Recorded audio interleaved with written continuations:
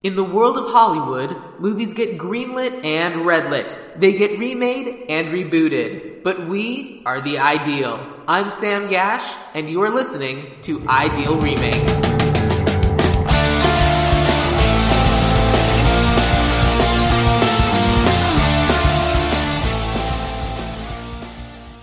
I don't know, like, for your general structure, so it seems like you guys mostly focus on, so I guess we could have this conversation as part of the podcast, but is it just literally remaking the 1970s Superman film with a new cast and a new director, or is it like, oh, here's a completely different way to approach?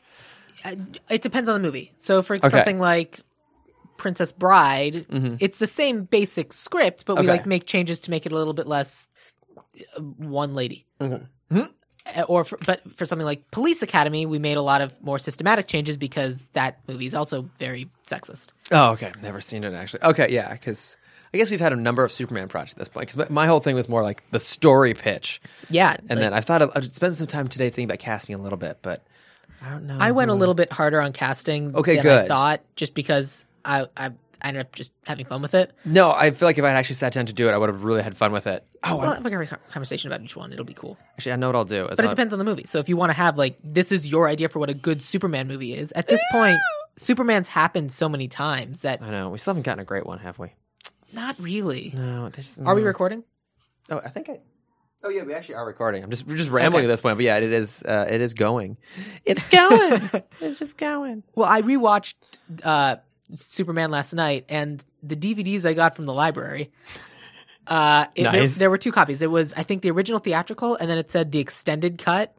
What was in the extended cut? I don't know. You didn't watch it? No, that is what I watched. Because it was like, okay, great. And it ended up skipping because it was a library DVD and didn't really work. It's only so good, right? But it was so long. Like, I'd already been watching for an hour and a half, and he was barely in Metropolis. I mean, it's a long movie. It's a long movie to start with, but I can't even imagine extended cut. Now, have you ever seen the Richard Donner Superman 2 cut? Yeah, I think that's the only one I've seen. Oh, okay, yeah, it's much better than the Richard Lester one. Yeah? Yeah, because the Richard Lester one does a lot of really dumb shit, to be frank. I mean, to be fair, that's a lot of the footage, so Donner's kind of stuck with some of that shit, Yeah, too. he is kind of stuck with it, yeah, because like, there was stuff they literally just reshot without doing any real changes, just because they had to do it. That's the problem, is I feel like every time we've gotten close to having a really good Superman movie, something fucked it up. I mean, would the Kevin Smith Superman movie have been that movie? I guess that one never even got made, probably, thank God. And, yeah. Because I've read a lot of the scripts that have been floating around out there. So I've read the Superman Live script that Tim Burton would have directed. I've read both versions of Superman Flyby that J.J. Abrams wrote. Oh, I didn't even know about that. Yeah. And they're not out there in the Tim Burton kind of out there, but they are drastic departures from like a normal Superman story. Got it. Hold on, I should probably do this. Oh. You're listening to Ideal Remake. Thank you for tuning in. I am joined today by Chris Lord to talk about Superman. Yes. I do. I love me some Superman. I shamelessly love me some Superman. Yeah, Superman's great. Yeah. And I consider myself, I'm not going to say an expert. That's a little too generous, I think. You do have a podcast where you're currently analyzing a lot of Superman. And that is why I feel at least somewhat qualified to talk about this. Yes. Fair. I do have a podcast called Tim Talk with 2 M's, named after Bruce Timm, the co-creator of the DC animated universe, which if you're a fan of Superman, I imagine you have some experience with it, whether Batman the Animated Series, Batman Beyond, Justice League. But yeah, Zeta Project. The Zeta Project. Everyone's favorite show, The Zeta Project. Starring when Dietrich Bader. When you guys do start talking about that show, I'm going to come in and talk about the best aspect of that show and how I'm upset it's never been used anywhere else. With the Zeta Project? Yeah. You know, I don't know if I've ever actually seen a single episode of the Zeta Project. You're in for a real vegetable. Yeah. Like, that's the one we are having the hardest time tracking down how to actually watch that thing. So thank God we have It's nowhere? It's like nowhere. No, I mean, I think they're finally putting Static Shock out on DVD. I think all 4 seasons are coming out soon. But I think we already have like a bootleg copy we picked up at a con once that we were going to use instead, because it's not out there, because Static Shock wasn't that popular, but it got enough. I mean, it was, I think part of it also comes down to an ownership thing. Because I was listening to an interview with Phil Lamar, who is the voice of Static, and he was talking about that like the reason we have only seen him pop up in the few places is that DC doesn't own that character outright. It's like because he it's was like created Charleston for... Comics, I want to say, or somewhere else. Yeah, he was created by somebody else, and so that's like one of those properties where whenever they do anything, they have to like pay a little bit to somebody else, and no one likes to do that ever in entertainment. No. Yeah, so that it's finally, too bad though, because basically, like, we're the right age that we grew up on that show. And that show's amazing. I love that show. I would love to see that character pop up on like Black Lightning, or I know he's going to be in the new Young Justice, which I'm pretty excited about. He was in Young Justice already. Yeah, so he's going to be a part of the next season, though, which is great. But like, I would love to see him show up in like maybe not the DCEU because they would just fuck him up. Can I swear on this? Yeah. Okay, good. Too late. Yeah, I think I've already done it. One of the movies we've talked about is Animal House. Okay, you can swear. Fair enough. I just assume that I can because all I ever do on my podcast is swear.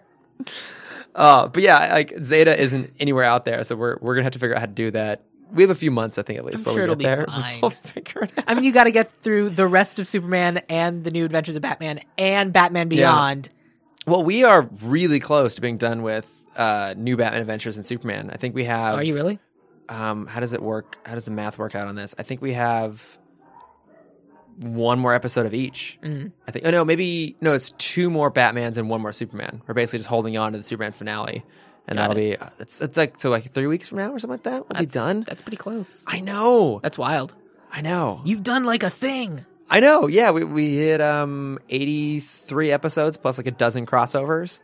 That's not bad. It's pretty good. Are you going to do like 100 episode spectacular? We'll have to do something. Because I mean, if you're finishing in 3 weeks, you can drag that out to 4 weeks, let's say, and then the 100th episode, let's say you do one of the movies. Yeah, we could do... I have to figure out what it is. The problem is I'm very lazy. Lazy. I should also mention to people listening, if you can hear weird sounds in the background, the podcast booth that we're recording in, they're doing improv warm-ups in the theater next door, and that might spill over. Well, bless their hearts for doing some improv warm-ups. You know, the world needs more improvisers. I don't disagree. So... Awesome. So, but we're here to talk about Superman. Yes. So you were actually one of the original guests I wanted to have on for this show. Oh, thank you. Because you said that you've been thinking about Superman for a while, and you have like a Superman idea that you've always wanted to do. Yes. Yeah, I've been holding on to a Superman pitch for a long time. Because I just rewatched the first Superman movie last night, and there are a few things about it that I'm like, I don't remember this being as not. It's a good movie. Yeah. Oh yeah, it's great. And it set everything that came after it. Like every superhero movie that's ever been made since then owes some element of its existence to that movie. Absolutely. That said, I would completely cut Krypton. I'd probably completely cut Kansas if it were just to do it again. Oh yeah, there's definitely a lot of trimming you could do. Yeah. And there's also some things that are just kind of confusing that I remember as a kid really throwing me off. One of the big ones was the crystal that he uses to build the fortress. It looks exactly like kryptonite. Which, as a kid, I'm like, wait, but isn't that kryptonite? Yeah. How is that not hurting him? I'm so confused. I see Marlon Brando picking up this crystal going, is he putting kryptonite in this pod in case he thinks his son might turn evil and he wants to have a failsafe just in case? Yeah, right? Is he trying to like slowly poison his son? Just as maybe he never liked the kid to begin with. I mean, if I didn't like the kid, I would put them in a spaceship and launch them halfway across the universe. Yeah, he probably planned for that ship to never go anywhere. Yeah. The fact that this planet exploded is the only thing that gave it propulsion at all. Yeah, exactly. Because otherwise it's just a bunch of floating crystals, which doesn't really make any goddamn sense. And also, Superman's mom basically says nothing.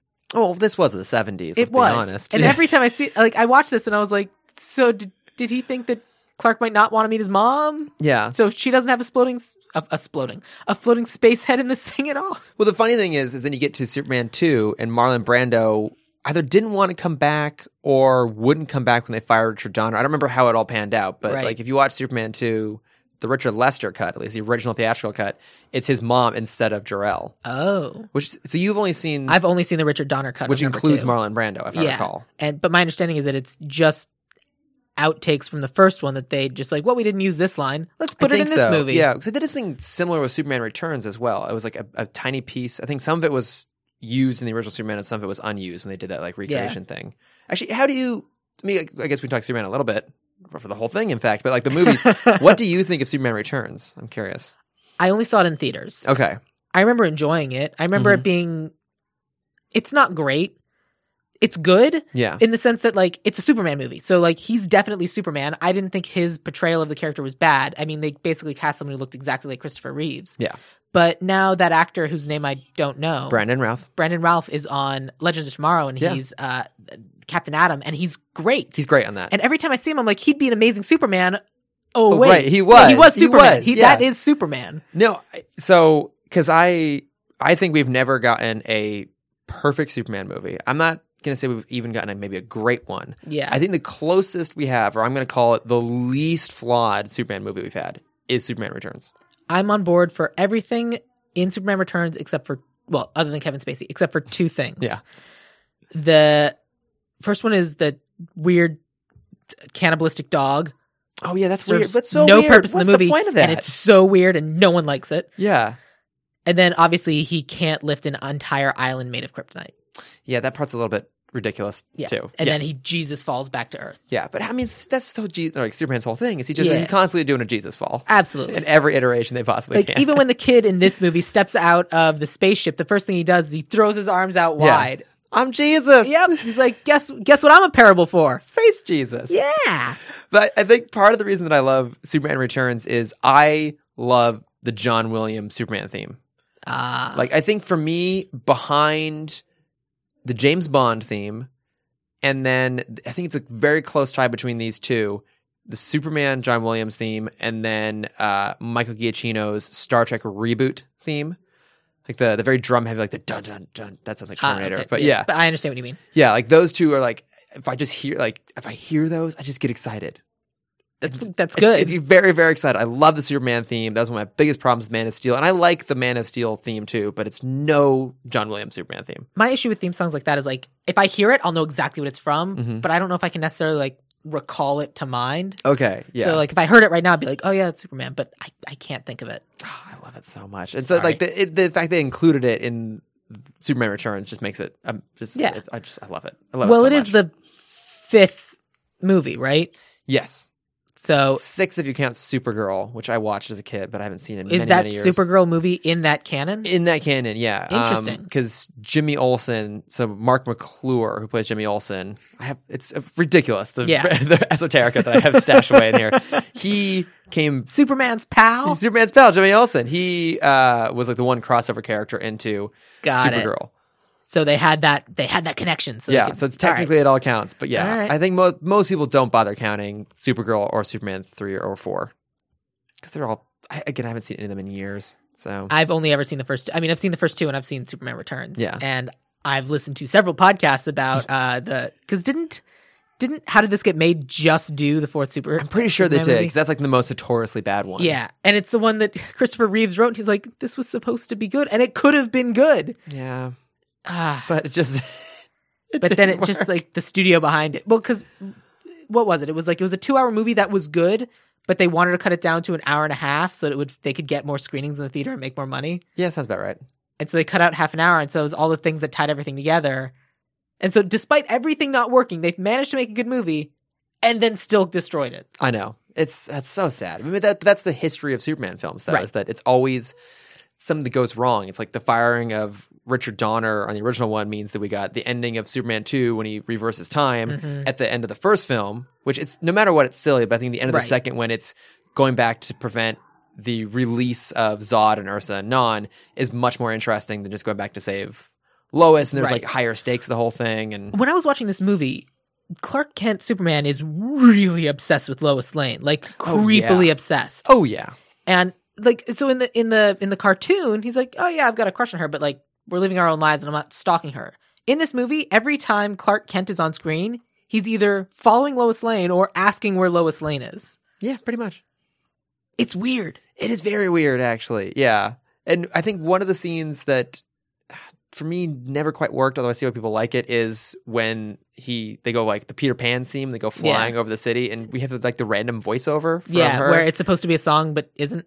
Yeah, it's like a semi-spoken word. Because she couldn't sing? Why was the reason that they did that? I have no idea. Because it was supposed to be a song.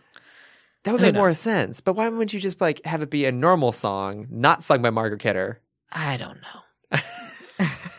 Who actually just passed away recently. I know, it's really sad. Yeah. Oh, I know. She lived a hectic life. She did, though. I know, which is it's also very sad and also very tragic. I mean, because that's the curse of Superman, isn't it? So that's all. Yeah, I mean, people talk about that a lot. That because you go back to Chris Reeves. Well, even before that, George Reeve. George Reeve. Yeah, who died under mysterious circumstances. Yeah. And of course, like Christopher Reeve getting paralyzed, Margaret Kidder having mental health problems, Dean Cain becoming whatever amorphous psychopath he is now.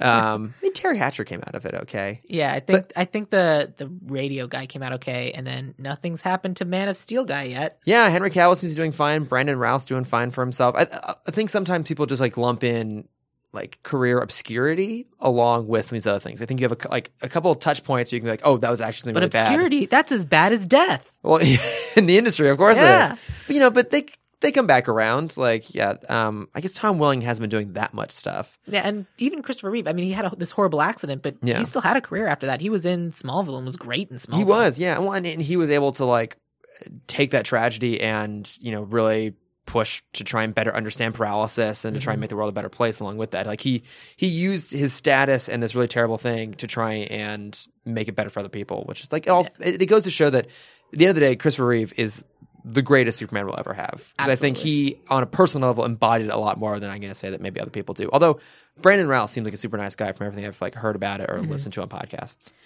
And the thing about casting Superman is like you need someone who is that embodiment of like earnestness. And even Captain Atom, whose name Brandon Routh, you just said it. Like all these people are like legitimately cool people. Yeah. But it's like such a high bar to clear. It really is. It absolutely is. And I think, I think that's why you don't try and do the same thing, which I think... Well, but here's my question for you. Because they keep trying to do the same thing, if you were to remake a Superman movie, like let's say you were starting from scratch, you need to make a movie about Superman. Yeah. Would you have Lex Luthor? Would that be your go-to bad guy? Or would you build to Lex Luthor? Like how... Batman Begins doesn't have the Joker, but the Dark Knight does. So were I to do this, the version that I've had in my head for such a long time. Tell me about that. Obviously, it's a lot of inspiration from the animated series, surprising nobody. So I think you have to have Lex as a presence in that world. But I think you do a version that's much more closely tied to like the animated series, which in turn was very much more closely tied to the comics, or the more modern comics, where he is a business tycoon who has no scruples. Because I think that's what makes him an interesting foil to Superman. I don't think you make him the primary villain.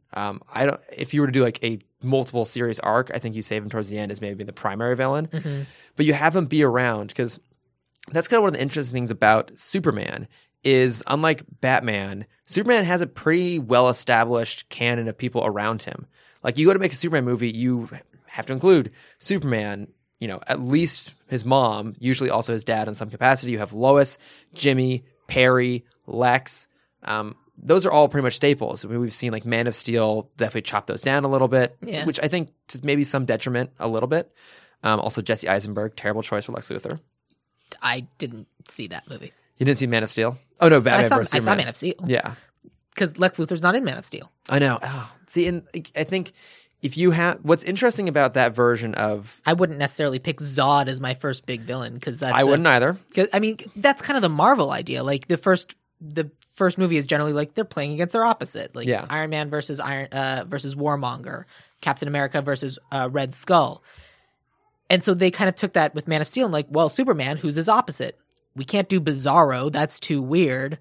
Zod. Yeah. And you can see where I imagine part of that was a reaction to Superman Returns, being like, okay, well, we need to give him a villain who he can go toe-to-toe with, but we also want to make him like an actual character, and they were trying to give him like some motivation, but I like Michael Shannon a lot. I think he more or less works there, but also you're living in the shadow of Terrence Stamp's amazing Zod from the 70s and the 80s, who's he is just ruthless, but he's so likable because it's Terrence Stamp, and he has this kind of charm to him all the way through. That's a very hard act to follow. Yeah. So I've got a good person for that. Oh, good. Yeah. But I'm glad you have some casting stuff because I don't really have much. We're going to be all right. It's going to be great. No, in my mind, you put Lex in there as a business tycoon, someone who more or less rules the city through his influence and his wealth and his just Machiavellian nature. And what's interesting is if you put him up against someone who is then beloved by everyone and has actual genuine power and is humble about it, that's where they're counterpoints. all the way through. It's that Lex hates Superman because he's what he could never be. Uh-huh. He's the guy who everyone just loves, and Lex has basically tried to force his, I'm not going to say affection, but he has used his influence to make himself important, but people don't necessarily like him. Right. Or maybe they respect him, but from a business point of view, but not like, oh, everyone just loves this guy and he has all this natural power. Like Lex had to accrue everything over time. His power, his influence, his esteem, whereas Superman just shows up, everyone's like, oh, he's great, he's powerful, he's amazing. So I think you make Lex like a more of a business element and you have him be in the background of the first, I always picture like a multiple film arc sort of thing. What you just said, I actually find a little bit more interesting. I see Lex not necessarily immediately as the unscrupulous businessman. I see him as this guy who had to work to build this reputation around him and become this guy. And then Superman shows up and all of a sudden people love him immediately. And Lex is like, but I did all of this work. And so he compromises himself a little bit. To take it down. And then he compromises a little bit more and a little bit more and a little bit more. And he keeps stepping further and further and further into further and further compromise. And to the point where it keeps not working and people keep loving Superman more and loving him less, to the point where he just keeps going further into that world, to the point where there's no turning back. He's like, no, if this is what I have to do, this is what I'm, because he keeps being pushed further down that road. Oh, I like that idea actually. Because there was some cartoon I saw a long time ago. I don't remember what the origin of this is, but it's the whole Lex Luthor and Clark Kent were friends when they were kids, and Lex Luthor was friends with Superboy. Oh, okay. And they were working in a lab together, and then something happens, and the lab exploded, and Lex Luthor lost his hair, and he blamed Superman. Yeah, that's like the original origin of Lex Luthor from the 50s comics. Right. Or and earlier than that, maybe. I saw it as some cartoon that got animated. I'm sure it was on Super Friends or something. Yeah. And what a campy show. Yeah, right? And I kind of like the idea, not because I like Superman being complicit in Lex Luthor's origin vis-a-vis the Joker. I like it more that Lex is pushing himself to become Lex Luthor. Okay. Because of Superman. Because it's this ideal that he can't live up to, no matter how hard he tries, and the only things he can do to try are corrupting. Oh, that's interesting. Have you read the comic Red Sun? I love Red Sun. It's Red amazing. Sun's amazing. I mean that's some of the best versions of all those characters. The whole Green Lantern mini thing in that comic is so good. Oh, I know. Yeah, it's an amazing story. I think it's a hard one to do as a film because it is so distinctly Elseworlds. I'm just surprised that DC hasn't made it as an animated film yet. I don't know. It's long and it's dense. Yeah, but I mean, they did The Dark Knight Returns. I mean, over two parts, admittedly, but they did a pretty good job with it. And I mean, to be fair, though, didn't they chop out all the mutants and a lot of the other little subplots? I guess a little bit of it. Yeah, he did chop out some of that. Red Sun, though, that doesn't quite work because it's everything. You need all of it. Yeah, I think you could. Well, what they did, one of the movies that they did make that I really, really liked is Justice League Gods and Monsters. Oh yeah, that one was good. Yeah, that one was. I loved that. Yeah, I think was that an original story for the. I think so. For the film, and I think they spun out a comic series out of it. If you haven't seen this, Justice League Gods and Monsters is a what-if series where Zod intercepts Clark Kent's or Kal-El's pod before it gets launched into space, and he puts his DNA into the pod instead of Jor-El. Mm-hmm. And so Superman is a mix of Zod and his mom. And the ship gets knocked off course, and he actually lands in Mexico instead of landing in the United States. Right, I forgot that part of that, yeah. So Clark Kent kind of grows up. He has a different name. I don't remember what it was. And he grows up, and he has to get smuggled across the border, and he grew up in poverty. So he still has a sense of right and wrong, but it's a different sense of right and wrong. It's not the Kansas wholesome, here's what's right, here's what's wrong. It's, no, there's right and wrong, but sometimes you have to do things to make sure it's right. So this Superman's willing to kill. Mm-hmm. It's a different Superman. He's the son of Zod, which is why it's okay. Yeah.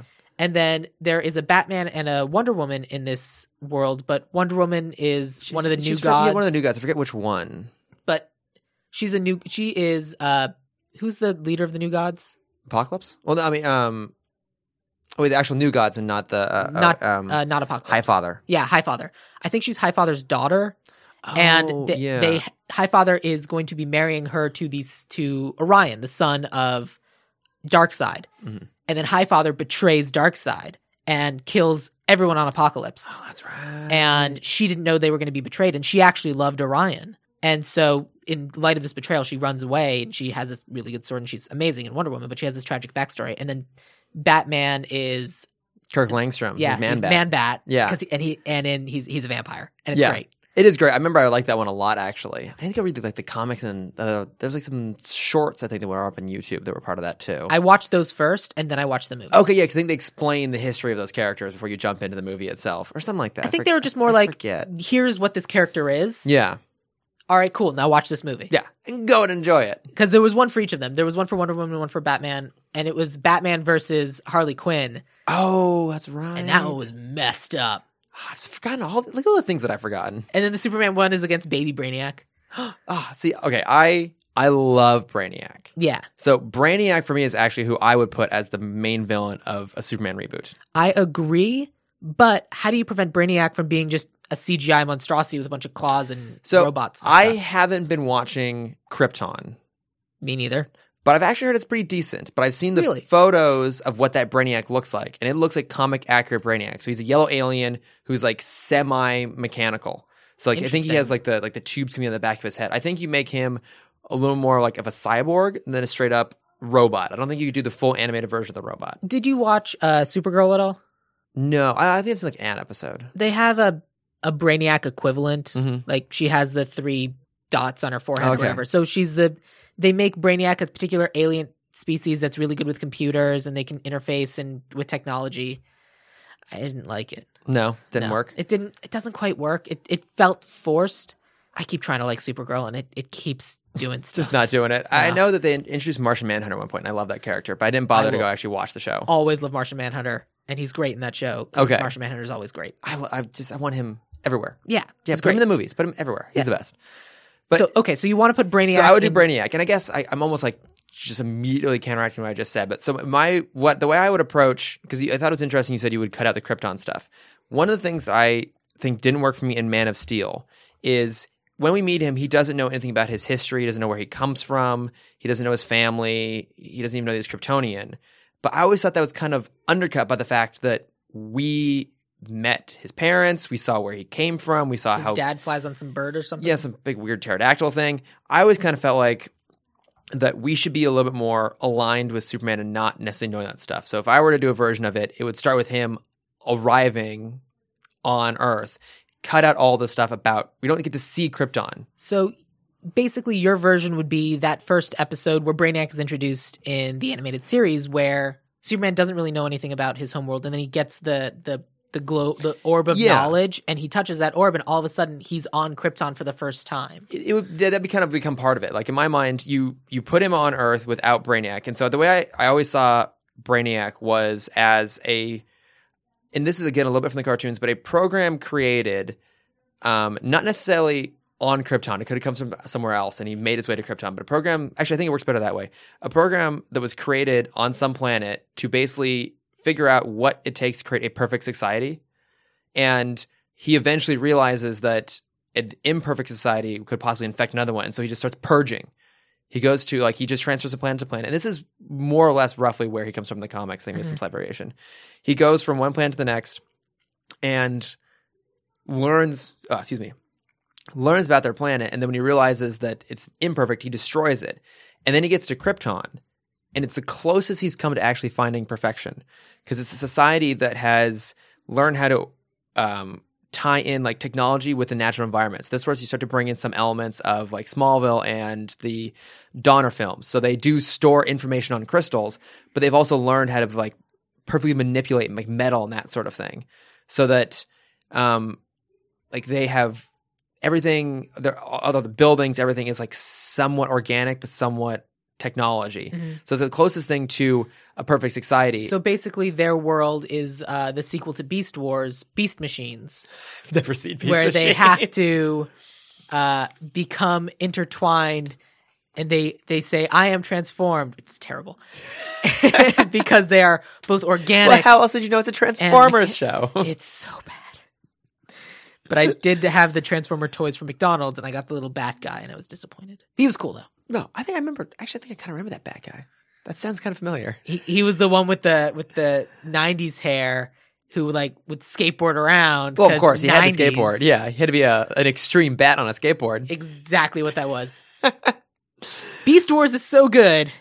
Oh, poor Beast Machines. I remember liking Beast Wars, but I don't think I've ever saw Beast Machines. When I was a kid, I liked Beast Machines, and I went back and watched a little bit, and I was like, no. Never go back. I mean, that's counter to the very thing I do. Beast Wars, you can go back. Okay, so I can go back to Beast Wars. Beast Wars, you can go back, and Reboot, you can go back. Really? Yeah, but I mean, the effects look pretty bad by modern standards, though, right? If you keep that in mind, yes, the effects don't look great, but like you keep in mind, you're like, this is actually pretty good for all things considered. Like, especially like Reboot, because they really lean into like the whole pixelated nature of it, because most of the characters in that show are blocks. Oh, okay. But it works. It holds up. They're bits and bytes. It's amazing. And it's probably better than the reboot we just got. The reboot is also not good. Yeah. Well, I mean, that just seems like that's like an Onion article that became reality. Look, Reboot's a great show, but it did not have the fan following to justify a reboot. No, it did not. And the fact that it got made and then not made well, it's bad. Yeah. But so Krypton it's like the closest organic to and mechanical. Yeah, it's the closest to a perfect society, and basically Brainiac would have let it go, but then the problem is that the conflict that happened in Krypton's past led to like the planet to being unstable, and even though they have found a way to live harmoniously and perfectly now, basically like history catches up with the planet, and it will explode no matter what. They can't undo the damage they've done over years of even like experimenting with technology, and so Jor-El, classic thing, sends Superman off, and basically Brainiac escapes at the same time. And I don't know, give it some random reason, he gets caught up in the explosion or whatever, but basically he isn't able to follow Clark to Earth. Mm-hmm.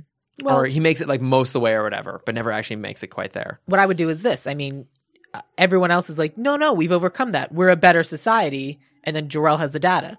And he's like, no, we're not. And so it's the cognitive dissonance that prevents everyone else, but Brainiac just reads data. So he was like, oh no, he's right. Peace out. Why would he follow Clark? That's true, actually. He would just leave. And be like, okay, I can't do anything. So in my mind, basically, that's a way to explain like why Brainiac's dormant. But, basically when Superman reveals himself on Earth, he's able to like pick up that a Kryptonian exists over there. Like he knew from Jor-El's data that whenever Clark would get there, he would have powers and whatever. Right. Reasons. Find reasons. Yes. But, so in my mind, Clark goes out there and like, I think you don't want to spend too much time with him as like a kid necessarily. But my whole big thing is you don't kill Jonathan, which everyone just decides to do. And there's no reason to kill him. And this is my problem is, okay, I came up with all this. You don't have to believe me, but it's true. I came up with all this before Man of Steel, which uses a lot of the same sort of stuff. So that means that neither myself nor David Goyer are that original. But in my mind, you spend a little bit of time with Clark as a kid in Smallville, and he's basically trying to figure out where he goes with his life. He knows he has these powers. He's been told he's an alien, but he doesn't know what Krypton is, where he comes from. And the turning point is a tornado, like we see in Man of Steel. The difference, though, is Jonathan doesn't sacrifice himself to stop someone who can move faster than the human eye from saving him, or saving the dog, whatever the fuck it was. But have you seen the article about how don't go stand under a bridge during a tornado? Don't do that either, because you'll die. Because the wind would get funneled. Yeah, there's a name for like a specific effect that says don't stand under a bridge during a tornado, you will die. Well, there you go. So don't do that. So in my mind, it's more like maybe Clark at this point has left to go to Metropolis, try and find himself, but he sees that a tornado strike is happening, and so he goes back to help. And it's not that someone dies in that instance; it's that he sees Jonathan, a mortal person with no powers, risking his life to save other people. And that's his realization, like, and maybe like the house falls and he saves Jonathan and Lana or whoever the hell it is, doesn't really matter. But it's a realization that someone who isn't as capable as Clark will go out of their way to try and help somebody. And that's when he decides that's what he has to do with his life. I like that a lot more than anything else that's been on screen, because that makes sense. Yeah, because it's not like, because my whole thing is that Superman should never be afraid of who he is. Right. Superman is like the one hero that actually kind of loves who he is. If anything, he maybe doesn't necessarily like being the version of Clark he has to create as a facade, but actually being Superman and helping people and having that kind of power, he likes doing it. And so it's not this idea of like, oh, I don't want to be a hero. It's like, it's the realization like, oh, I have no choice to do this, but I'm going to step up because that's the right thing to do. It's what he wants to do. Right. I agree with that. Yeah. And so then you basically quickly get from him there out to Metropolis, and I don't know. I think you just do something simple of like, have you ever read Earth 1 Superman? I don't believe I have. Okay. It's J. Michael Straczynski, who's he did like Babylon 5 and stuff. I don't really know a lot of his other work, but in it, there's a huge influence on Man of Steel actually, but it's a long build up and it's not till the third act of the comic he actually dons the suit. But the explanation comes from Jonathan being like, hey, like I knew someone who was in advertising back in the day, and he said that you have to have like an emblem, like a symbol to rally behind. Like people can latch onto like an idea very quickly if you basically kind of like publicize it right. And so the idea is like, you're not a man, you're a Superman. And so that the idea was basically like you're emulating this idea of heroics. So I don't know, you make reference to like a comic character like Superman from the back in the day, and Jonathan's like, oh, just model yourself after this person as a way to remind people you're a hero above anything else. And I like it if it's, it's an S. Yeah, it's an S for Superman. Yeah. Don't put a whole bunch of stuff behind it. It's an S for Superman. Yeah, it's on fine. my planet, it means hope. No, it's so dumb. No, like honestly, I think it's a lot more earnest if he's like, yeah, I'm Superman. Just because he's this earnest kid who thinks that's a good idea. Yeah. And I think that's a lot more meaningful, and I think that speaks a lot more to his character than like, yeah, my dad had it. Yeah. Yeah, like I don't think and I think that's part of the difference between like DC and Marvel. We won't go too far into this, but like Marvel kind of like... If you want to find out more about Chris's opinion on DC versus Marvel, listen to all of Tim Talk. Episode of Tim Talk. But like, you just lean into a little bit of the absurdity, but don't necessarily try and create a convoluted way to explain things that seem a little bit silly. Just let them be as they are. Just be like, oh, in this world, there's this idea of what a hero can be like, this idea of like a superhero, whether one has existed or not before, and he just leans into that. He just presents himself as something that the world already kind of knows vaguely. Yeah. Boom, you're set. And then I think he finds that person by reading the Bible. The Bible, arms out wide. He's like, I could be this Jesus. Yeah. Well, originally Superman's costume was just him in a loincloth, just flying around. Oh, I'm on board. I'm on board for it. But I think, at some point he clashes with Lex. Lex tries to buy him off or whatever, or tries to exert some influence. Whatever it is, Superman does something, not necessarily deliberately so, but does something to slight Lex, and it establishes a bit of a rivalry. But then Brainiac realizes that, the Honestly, son of Jor-El... I think it'd be great if it was like, there's something that's happening. Like, there's some monster, whatever. Not even a monster. Let's say something was about to explode. And to stop it, Superman picked up one of Lex's cars and jets and like kind of plugged a hole in a dam. And so he saved the day and everyone's really proud of him. But Lex is like, oh, this was my car. And Superman's like, I'm sure you have plenty of those. Yeah. Something like that. Yeah. Him just being affable. True. Yeah. But you ruined my limousine. Like I specifically picked you because you could afford to lose this. Yeah. It's the right thing to do and you should be cool with it because we just saved a bunch of people's lives. But no, that was my thing. I know he's gonna be all pissy. Can't take my toy. I know he's a little petulant child. But yeah, so you establish some sort of conflict, and then Brainiac realizes that Clark is on Earth, and he goes to find him, and then Brainiac basically explains like, "Oh, like I knew your father," and I think you maybe have him be like semi-human. Maybe he figured out a way to like bond with human DNA, whatever you figured out. Like Brainiac arrives end of Act 1. He like the start of Act 2 is the kind of reveal of, hey, this is what you are. Yeah, this is your world. kind of mid Act 2. He shows up, explains where he comes from, and what Brainiac's plan is. Again, this is very similar to Man of Steel, and I swear to God, I had this first. Was that what Brainiac's plan ultimately becomes is he's going to terraform Earth. He's going to recreate Krypton on Earth because this is a chance to rebuild perfection. Right. Like Earth is close enough to Krypton and there's like an actual Kryptonian there. Like, oh, we can rebuild this society. And so again, Man of Steel kind of did this, but it's the idea a little bit. But for what it becomes at the end of the day is Clark, who never knew his family, never knew Krypton, is basically given an opportunity to be able to go home, the home he never knew, and to be in a place where he, maybe fits in a little bit better, but he can't because then everyone on Earth will die. And that's essentially what Man of Steel did, but I think you just shifted a little bit in terms of like the tone. And you can do the cutesy thing where Brainiac's ship lands on the North Pole and starts terraforming, so everything inside the ship is... Right. Is zoo. Yeah, exactly. And, we've established, too, that, Krypton had that kind of technology to, like, perfectly manipulate nature. And so maybe, like, his first demonstration, like, oh, this is what the technology can do. Look, I can recreate for you, like, this is what your house looked like back home or something like that. Right. But I'm implying that he lands on the North Pole because then when Superman wins, Brainiac's ship can become his Fortress of Solitude. Exactly. Yeah, you incorporate some element like that. And I think that's kind of like the crux of what you do differently there. And so the end fight is still him going up against Brainiac, who is physically a match for him, kind of like the way it was with Zod. You don't have him kill everybody and destroy the whole city. And the sacrifice in the end is not killing another Kryptonian, but like killing the dream he always had of being able to go home. And you can even make it because Brainiac doesn't care about killing people. He cares about absorbing all the information and technology. So he keeps like absorbing all of that and like shutting things down. And so even when Superman wins, there can be that whole, well, what do we have to do? And then Superman picks up a brick and goes, we rebuild. Exactly. He's a figure of hope. So make him give all of these people who are left after Brainiac destroyed the physical things. Yeah. Because that could be like the emotional arc. Brainiac doesn't realize that it's the people that matter, not the technology and the data. It's the right. people. Yeah. Because he doesn't feel or he doesn't understand humanity or like what bonds people. He just looks at it through like the raw data perspective. So that's like the rough Superman idea. Traps him in a flash drive. Exactly. Oh my God, he comes back again. But in my mind, like, without going too long into it, but like the way you set up some sequels beyond that is that in the fight, like some of Superman's blood gets spilt, Lex takes that, and then I would have the sequel be Bizarro, possibly also Metallo. But what I would do for his arc in the second film was the reverse Superman 2. So it's not that he wants to give up being Superman, is that he's considering giving up being Clark.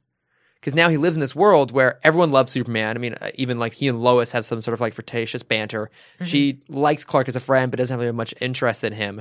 So why would you want to spend your time being the guy that no one cares about when you could spend all your time being the person everyone loves? Because you need food. And food is obtained through money. Well, and you can't ask for money for being a Superman. Well, right. But I mean, yes. Okay, fine. I mean, look. The Superman Donation Center, he does an act of goodness and everyone gives him a bagel. I was a guest on a podcast called the Spider-Man Minute, and we were talking about how Spider-Man doesn't need to get a job, like, because they work at newspapers. Those don't really exist anymore, and certainly aren't going to pay the kind of money that you need. So what do? Well, Spider-Man Patreon. Yeah, exactly. So like, we'd have the Superman Patreon account. Yeah. But that said, Superman would never ask people for money.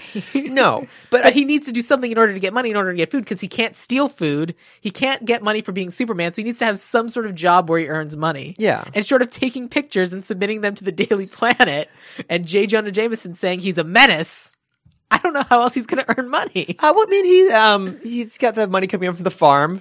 Does he? Yeah, he just pops home on the weekends and does all the stuff that needs to happen on the farm. So this thriving farm that's bringing in tons and tons of cash. Kansas is doing so well these days. Hey, they don't have a Superman tending all of the farms.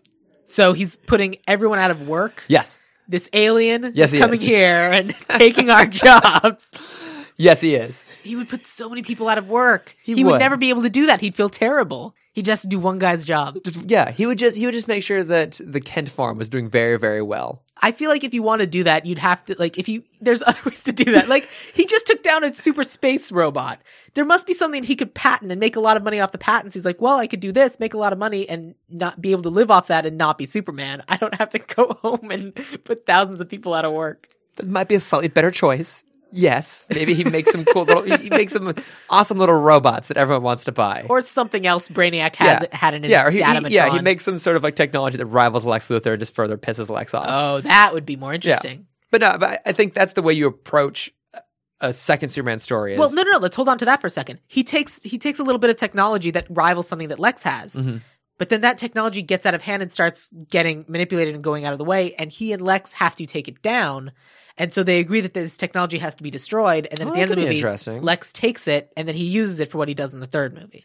That could be interesting. Actually, that could be where Metallo comes from. Metallo doesn't necessarily have to be like a Lex creation. That could be it. That like maybe Superman realizes that with like Brainiac technology, he can do things like trying to cure disease, and so he picks John Corbin, who's dying of something. It's like, okay, we're going to like use this Kryptonian technology that incorporates organic and metallic and technology that's all one and the same. Mm-hmm. We're going to try and use it on you to like counteract the virus, and all it does is basically like slowly turn John Corbin into an ever-changing mechanical monster. Right. Like it. Yeah, actually, that's a great way of doing it. It comes from Superman, not from Lex. And Superman can even say, look, I'm trusting you so much that this is how much I believe in this project that I will even allow you to be powered by the thing that can kill me. And mm-hmm. John Corbin's like, this is an amazing gift. Like, A, I get to live, and B, you're entrusting me with all of these things. And then it's so much, and he starts losing feeling and doing this. And he's like, all right, well, I guess I can murder you. Yeah. And that way the second movie can it can be the origin story for John Corbin. I think, okay, actually that's a much better way of doing it. Yeah. I like that a lot. Because then I always figured that I want to get Bizarro in there somewhere. I don't know if that's the second movie or whatever, but I always felt like, and I don't know how you do this exactly, but I always felt like the third film should be ultimately the death of Superman. And then rather than having him come back immediately, again, this Justice League did this, but terribly, you have a movie in between, or you have time in between, because the fourth film, by that point, Lex has become president. Mm-hmm. Superman is dead, and we get to spend some time in a world where Superman once existed and no longer does. Like, actually, really spend a full actual movie. Yeah, like not a full You're actual a crazy movie. man. Not a full actual movie. I'm thinking like a whole first act where we're in this world where there aren't necessarily other. This is a world, by the way, where it's not a DCU tie-in. There's not other superheroes, but a world genuinely without Superman. And how do you go from having someone like, I think in the third movie you even established that people have gotten reckless. Like I think Red Sun even mentioned this, like, oh, no one wears seatbelts anymore, right? No one takes any precautions. They assume I'll be there to save them. You get a bit of that. You get a bit of the world being spoiled to having this kind of hero, and then it ends with him dying. And then you come around for 4, and I don't know if there you do like Cyborg Superman or maybe you do Superboy. You do like a little bit of the return story arc, but I think how that 4th film ends is the end of the Batman Superman Public Enemies comic, where Lex finally wears the green armored suit, and he, like, again, you've talked about he was always trying to do kind of like the right thing, but he like keeps sacrificing. Eventually he becomes president of the United States, and he's trying to do the right thing. Superman comes back once again, and I don't know, like, Lex did something evil, and so now Superman has to go and make the choice of actually fighting the president. Right.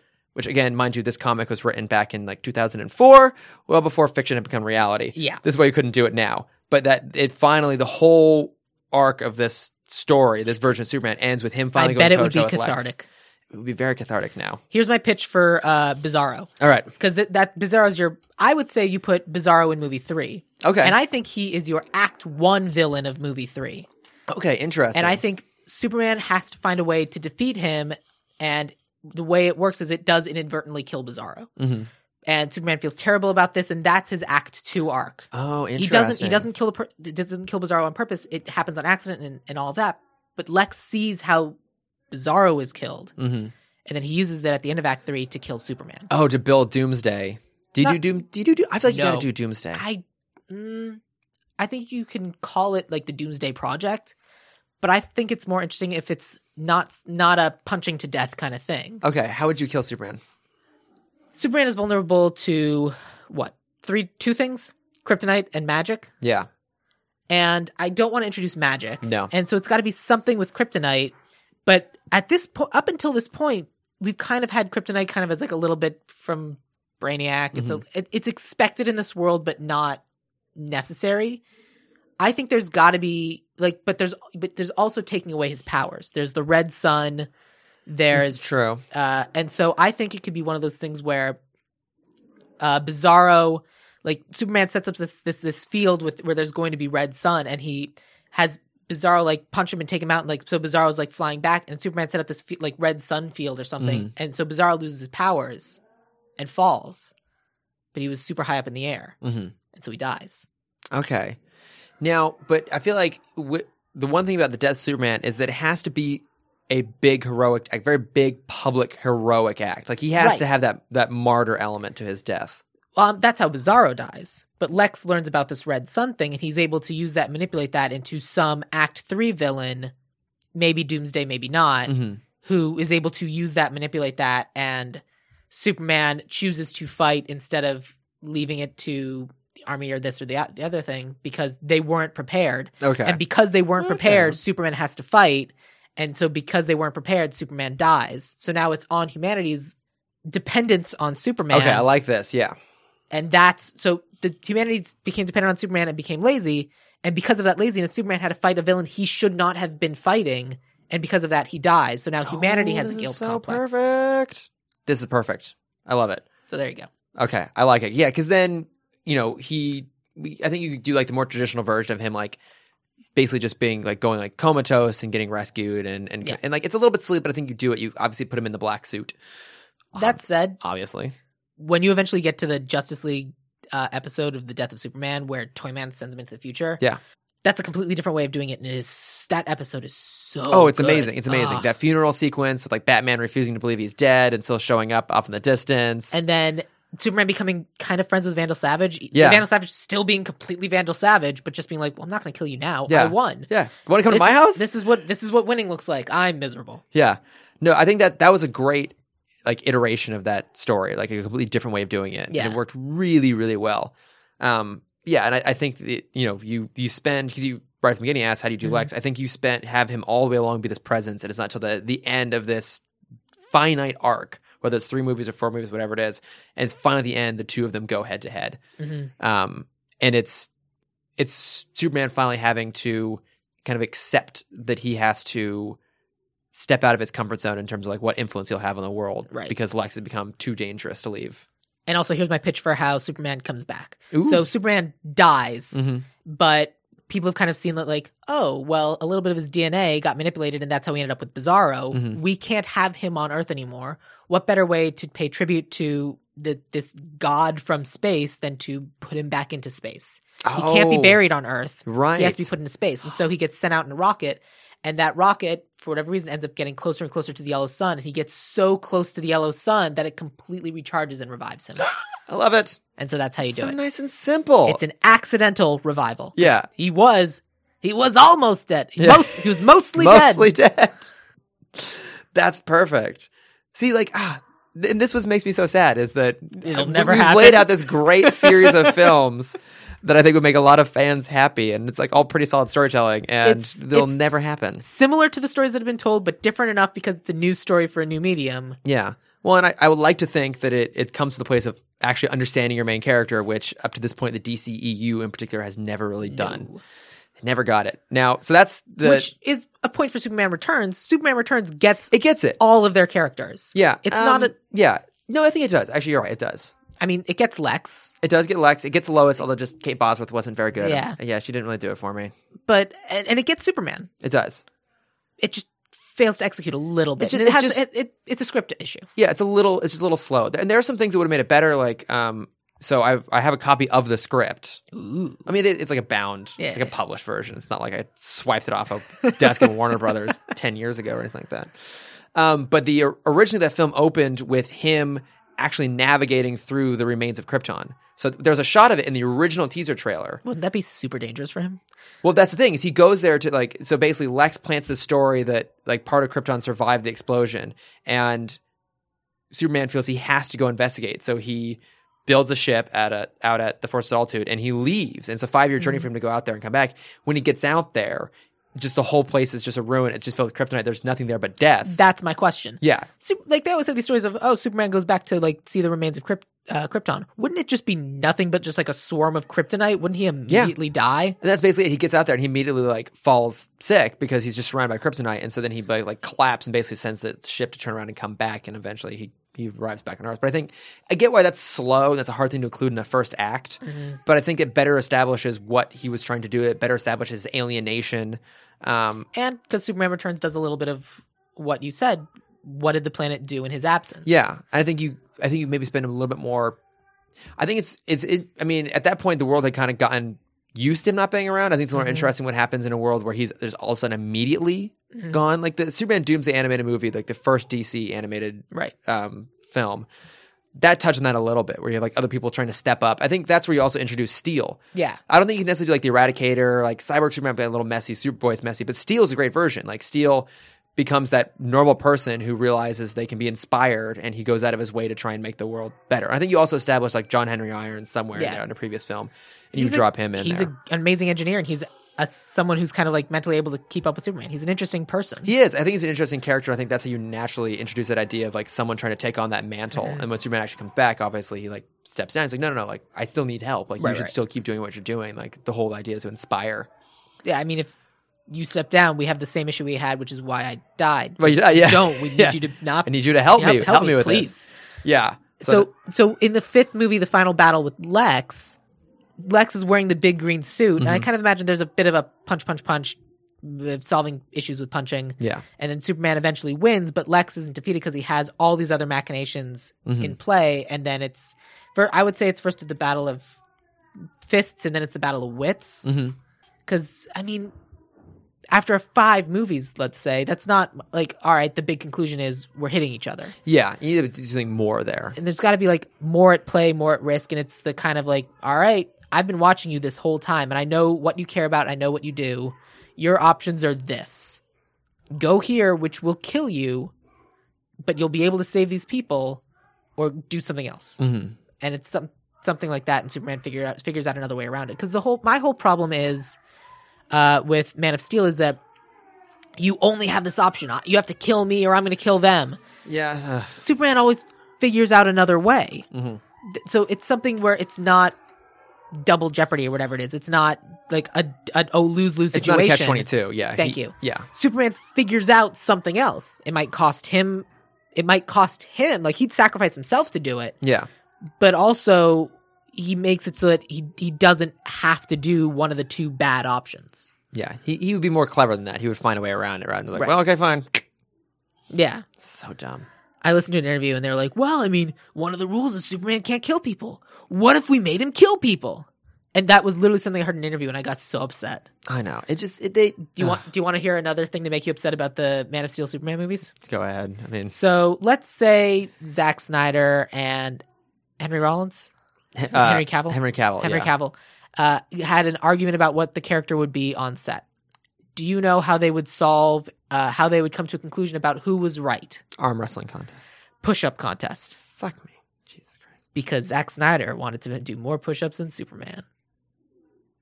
Well, if that doesn't sum up all the things wrong with the DCEU in a nutshell. Well, also Zack Snyder is now going to make, what's the Ayn Rand book? The Fountainhead. His next movie is The Fountainhead. And that also tells you everything wrong. It's just, I mean, you have to understand your character. And the problem is they were trying to make The Dark Knight, but with Superman. You don't do that. Right. You make a film's tone match the tone of the character. This is why Deadpool works. This is why The Dark Knight also works. Because it understood its character. I have other issues with The Dark Knight. I won't get into those here. And it's why Green Lantern fails. I've never seen it. Don't. Yeah. I might at some point.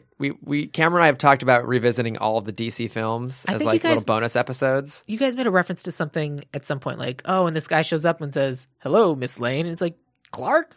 Like, the person is recognized immediately. I don't know. Maybe you guys may have been something else. But, like, was talking about how, like, someone immediately recognizes someone based on their superpower because they recognize their voice. Yeah.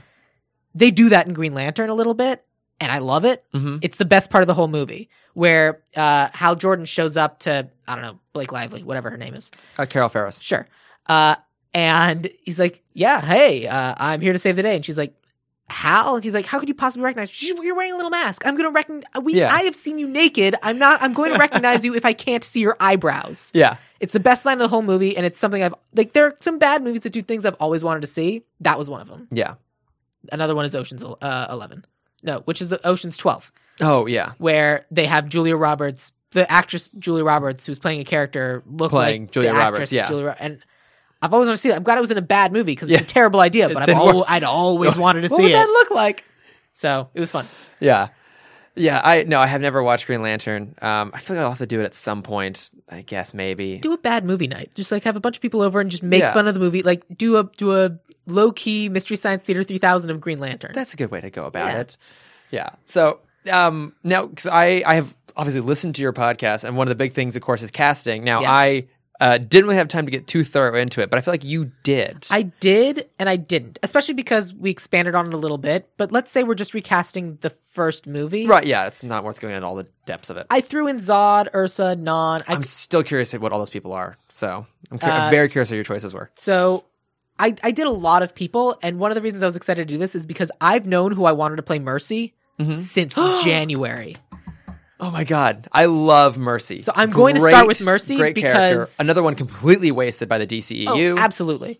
And she's so interesting. And the way she's used in Superman, actually, in the animated series where she talks about how, like, I'm going to be loyal to Lex. I was nothing. Yeah. He rescued me, and so I'm going to be loyal to him forever because everything that I am, he gave me. So is your version of Mercy just a normal badass? Is she an Amazon? Is she like part cyborg? We've seen all kinds of iterations of her. Which version do you go for? I think normal person is the most interesting. I agree with that. Because a normal person who, like, I would see her as Lady Batman. Mm-hmm. Someone who has mastered all these different forms of combat and is also incredibly resourceful and very, very smart, but needed some sort of something to push her down that path. Mm-hmm. And in this case, it was Lex. And so she's devoted to Lex in the same way Batman is devoted to the concept of like avenging his parents. Yeah. And that's what I find more interesting. If she's an Amazon, okay. So? Yeah, it is a lot. Well, and especially in a world where the Amazons aren't necessarily a thing, it's a lot harder to do that, obviously. And also, it serves no story element. Yeah. And then I like in Young Justice how she has like mechanical components. I don't want her to be a cyborg because that's also boring. Yeah. But like if she gets hurt and so she like they take the technology from what they did for Metallo. Oh, right, yeah. And they use it a little bit to make her better. Great. That could be interesting, yeah. Like because both she and Lex are leveling up over the course of the movies. Ooh. They start at level whatever, and then by the end of it, they're maxed out and they're ready to go. Oh, I love it. Like even to the point where if like she's Lady Metallo, like they like she gets more Metallo over the course of the series, and by the end, like she was willing to give everything to Lex because she got everything from him, like, and she willingly became Metallo. Mm-hmm. That's awesome. Yes. Anyway, I cast Emily Blunt. Brilliant. Because absolutely brilliant. That's who it has to be. Yeah, I love Emily Blunt because she can go back and forth. She's the sweet thing. She's an amazing badass, and she's also amazingly talented. Mm-hmm.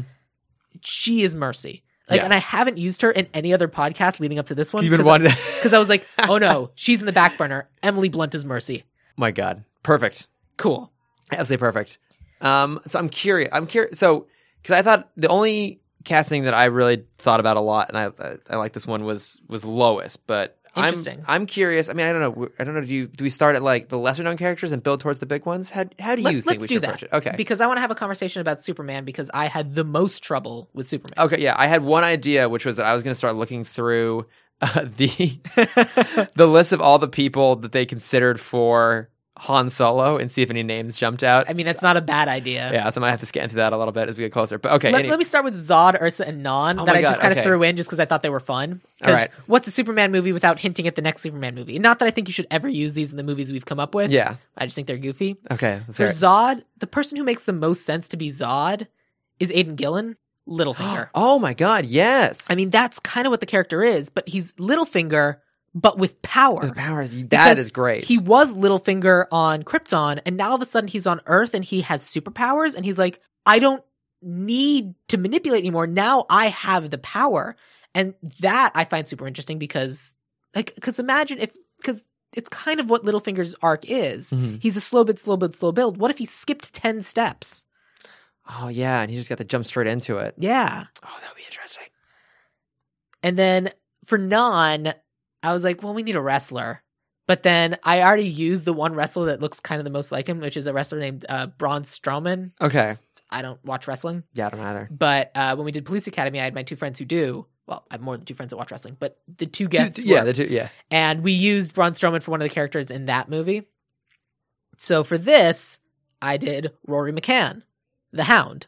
Oh, also a great choice. He'd also be great. Yes. And so I was like, all right, so we have Zod and Non. So obviously, I see a theme. Obviously, Ursa. Do you know who I'm going to cast? Emilia Clarke? Lena Headey. Oh. She's already a badass. She's Sarah Connor. She is indeed. Oh, very good choice. And now she's an actual interesting person instead of, because Ursa's never been interesting. No, not really. But if it's Cersei. Oh, yeah, I like this a lot. Okay. It is. Excellent choices. Thank you. Mm-hmm. So those three, I was like really excited because I was like, I found a theme and it super works. Yeah. But then, and they get to be the accented people because they're from far away. And everyone else, I kind of get rid of that. Yeah. Everyone else can just be American. Yeah. Jor-El was hard just because you kind of want to have like this old established person. Like clearly it's this old school actor giving advice to the new school actor. Got that gravitas. But the way people watch movies now, like when people used to watch movies in the 50s and 60s, they wanted gods. They wanted these amazing celebrity figures that they could worship. Mm-hmm. That's not really how people watch movies anymore. So that's not really public perception of celebrity. Mm-hmm. Like now people want a person to follow, like a Twitter, a friend. It's someone who is interesting and is like, yeah, they're just like us. Which is why people like Taylor Swift and whatever are so popular. It's like, yeah, we're like her. Oh my God. She's just like us, Taylor Swift. But that doesn't work for Jor-El because Jor-El needs to be this knowledgeable figure. I mean, he's literally a voice of God. Right. I cast Burt Reynolds, but he's really old. It's so out there. It's kind of interesting, though. Oh. He's the only... I mean, because your other option is someone like George Clooney. But you can't do that because he's Batman. That's true. He was Batman. But I mean, hey, there's precedent for this sort of thing. Absolutely.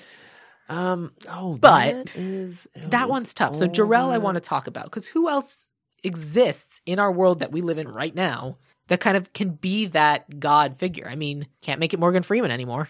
Okay, I mean, Sam Elliott. Maybe no, he's a little too. He's a little too cowboy for. I mean, obviously that's his whole thing. Yeah, that's his shtick. That is his shtick. Okay, this might seem like an easy choice, especially if we're only really doing a voice. Like if we're going maybe like the Smallville route, where we just hear his voice, and we never actually like meet him in person, or maybe we only meet him like briefly in person. You meet Jor-El in Smallville.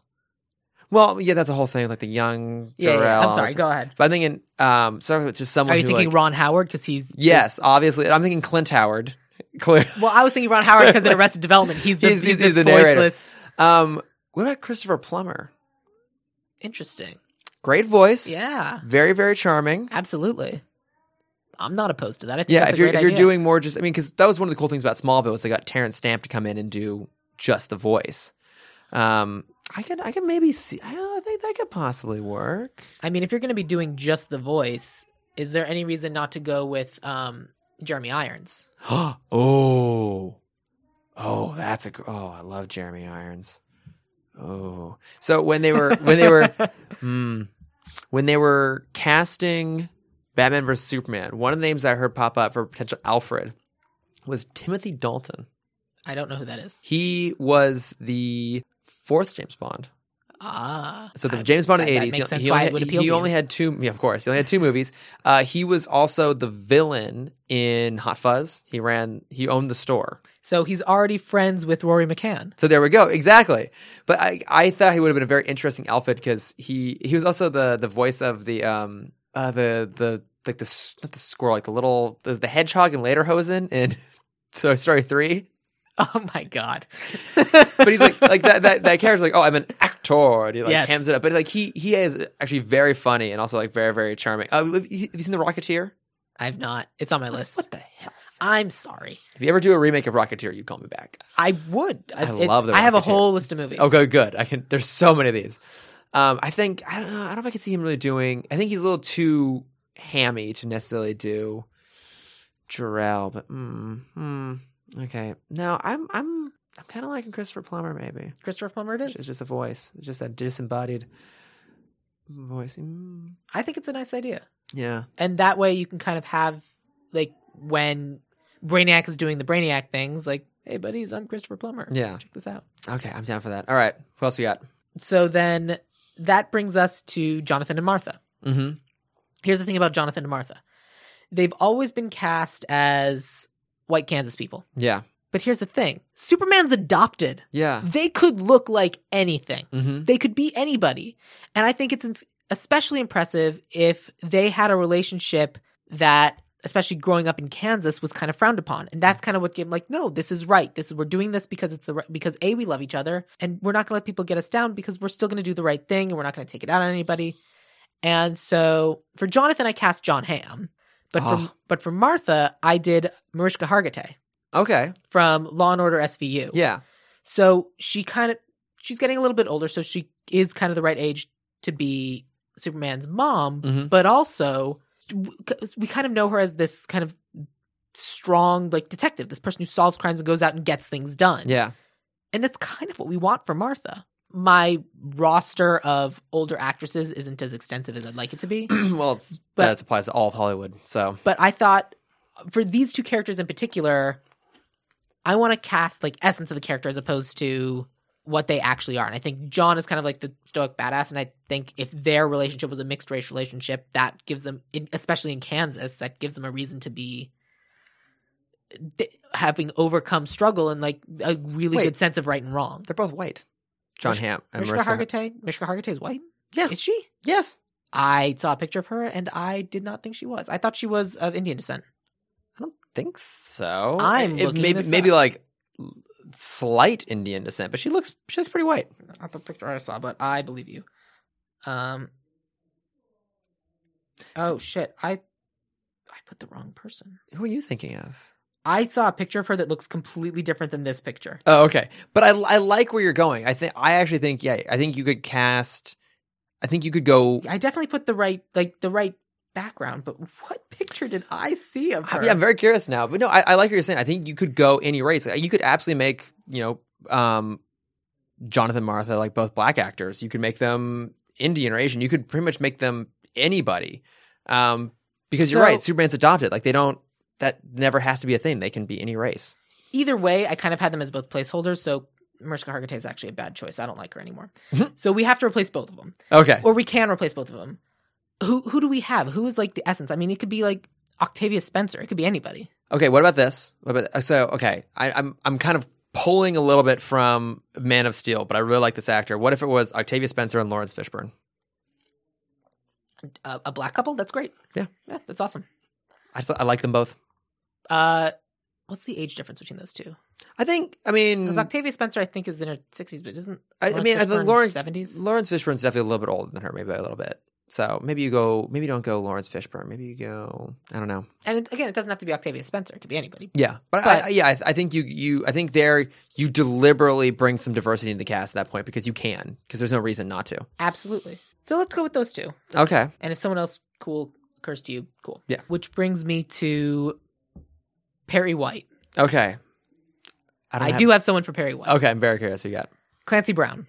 Oh, fun callback there. Yeah. Oh, I like it. I'm on board. Because he's been involved in everything. Yeah. And he also has kind of the voice, and like, he's run stuff. Yeah. It'd be fun that's a cool callback to the animated series, too, to throw him in there. Right. I mean, he's voiced everything, but he's also an actor. Like, he was in the one, Hail Caesar.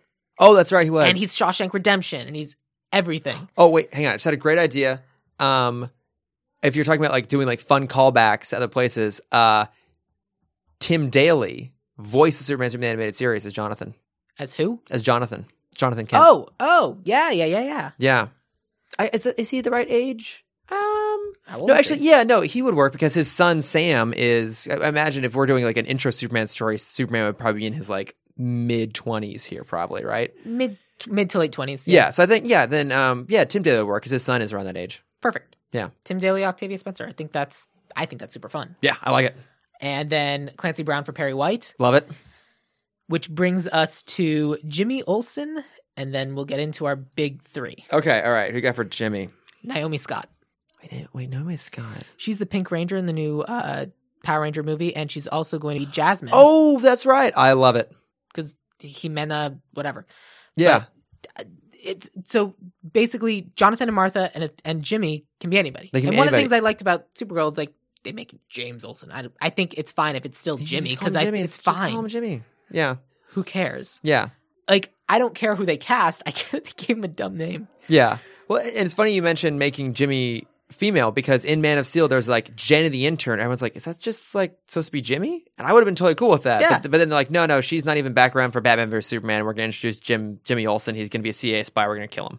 Did they really do that? They really did that. That's super dumb. Yeah. And I think if I recall in the movie, like they killed that character. I think they don't even necessarily say his name. It's implied that it's him. Wow. And then Zack Snyder's like, oh yeah, that's actually the real Jimmy Olsen. Like I thought it would be fun to just kill him off instead of having him be part of the story. Yeah, I know. Groan all you want. I don't like any of this. Well, it's well deserved. No, I think that's a great idea. I have a soft spot actually for the Power Rangers movie. I love the Power Rangers movie. I thought it was super fun. So much fun. It was great. Yeah. There was one thing that was super weird. It actually was involving there were a couple things. Some of the acting isn't great. Yeah. But that's not necessarily their fault. But it was fine. Because Blue Ranger was great. Red Ranger was fine. Naomi Scott was awesome. Like, I liked her a lot. There was a moment where, like, she does a dive off a cliff into some lake, and it's super obviously CGI. Oh, yeah. It had some weak spots here and there. But, it was fun. And I'm sorry, the fact that they found a way to incorporate the original, like, Go-Go Power Rangers theme, and it fucking works. It absolutely worked. Beautiful. I loved it. It was great. I don't know if it did well enough for us to get another one. Because I want one so bad. I feel like it was good enough that if you got past having to do all the setup, and you got to just kind of play in that world a little bit more. Absolutely. Yeah, and I heard a lot of people saying that if they were to do another one, obviously they should introduce Tommy, and Tommy should be a girl. I'm cool with that. Would be amazing. Yeah, that's awesome. It'd be so much fun. And so basically, they introduced Tommy, and then the second villain's Lord Zed. Yeah. It's great. Why don't we just fucking do that? Yeah. I would watch that. I will give them my money. Now. Yeah. I wouldn't even use my movie pass. I'd pay flat out to see that movie. I saw the first Power Rangers movie at an ArcLight. I paid a lot. Money. Yeah. I saw it twice in theaters. An ArcLight in Los Angeles. Yeah. Actually, the ArcLight in Santa Monica. Oh God. Oh yeah, absolutely. So, but yeah, that's what I have for Jimmy Olsen. Yeah, I love it. So that leaves us with Superman, Lois, and Lex. Okay. So you have someone for Lois? I did. This thought occurred to me today, and I feel like I might be interested in kind of changing up a little bit. But I was thinking Alison Brie would make a good Lois. You're not wrong. Mm-hmm. But I feel like yours might be more interesting. I mean, the obvious choice is picking Rashida Jones. Oh my God, yes. Because, well, she looks like Margot Kidder. Every time I watch this movie, I'm like, Margot Kidder. That's and just white Rashida Jones. I like Alison Brie, but I think you're right. I think Rashida Jones would have more of that like attitude that you need from Lois. She has to have that sort of like Alison spunk. Brie has that attitude. Well, no, because she's still really sweet in Glow, even though she's the heel. Yeah. Like the whole arc of Glow is she doesn't have the spunk. She's just so sweet, and people don't buy her, and she has to get it. Yeah. No, I'm with you on this one, actually. I really think Rashida Jones is a good choice. I had another person in case you didn't want white Margot Kidder. Okay. Darcy Carden. Who's Darcy Carden? Janet. Oh, interesting. Yeah. I like Janet. She's also bad Janet. Yes, I do like that character a lot, actually. Oh, that would have been an interesting choice. And I kind of have her because she's super interesting. And that's one character she plays, and so she can kind of do that. But like, apparently, I haven't seen her in anything else, but my understanding is that she's completely different characters. Mm-hmm. And that's kind of what you want for an investigative journalist. Yeah. Someone who can kind of become all these different things to get the information. I think no matter what, the character has to like be self-confidence, ballsy, and don't take no guff from no one. Yeah, but also like fun and a little bit snarky. And I in general like Amy Adams, but I feel like she just didn't have the right kind of personality. Right. Yeah, she's just very flat. I agree. First of all, Arrival's amazing. Oh, that movie, it's a great movie. Yeah. Have you seen Andrew Tribeca? No, but I've heard it's good. Yeah. Rashida Jones and Andrew Tribeca is very, very good. Yeah. And again, during the Police Academy episode, I talked about that a lot because I pulled some people in. It's watch the first season. It's goofy, it's tongue-in-cheek, and it's great. So, but I love that kind of tone, so I'm all on board for it. Absolutely. So, but that's why I had those two. I like it. Because normally, like, I'll guess and they'll bring in like multiple people. I'm like, no, just pick one. This one is the only one of these where I had two options. Yeah, I like Rashida Jones. All right, Rashida Jones. Which gives us Lex, who, unfortunately, my Lex and my Superman are the ones that I'm the weakest because I'm just like, those are hard to do. Yeah, because they have to be so much. Yeah. Lex, I think, needs to be an established, like someone we've seen before. Mm-hmm. I'm perfectly happy making Superman someone new. That's kind of how I feel along those lines too. I feel like you bring in someone relatively unknown. You bring in someone who you don't have a preconceived notion of, so you just let them embody the character rather than be like, they have to be someone who we see from that, like Christopher Reeves. He did a bunch of stuff, but he's Superman. Yeah. And that's kind of who we need. Yeah. I mean, Henry Cavill has done other things, but you see him in anything else now. He's Superman. He's Superman, yeah.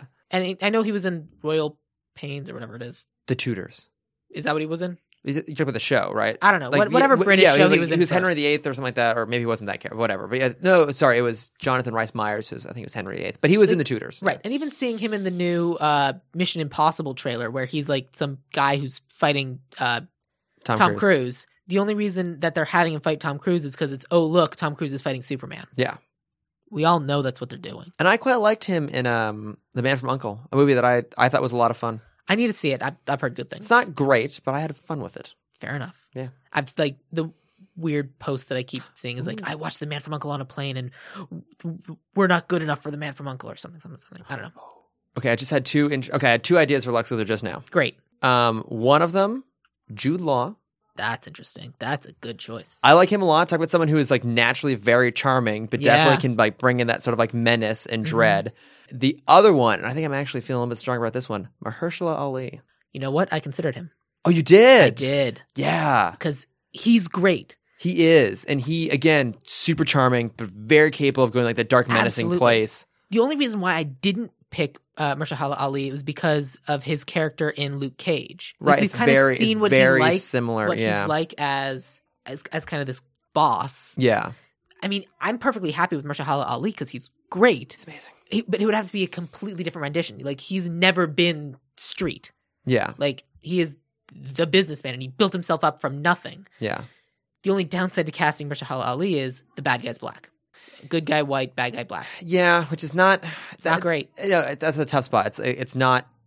Which, remember I was talking to you about Hocus Pocus, and you couldn't just do the three women from Hidden Figures, from Hidden Figures as your three witches, because then just black people as your villains, and that's already something that people deal with, like in popular culture, how all of the good guys are lighter colors and all of the bad guys are darker colors. I know, and it's like that.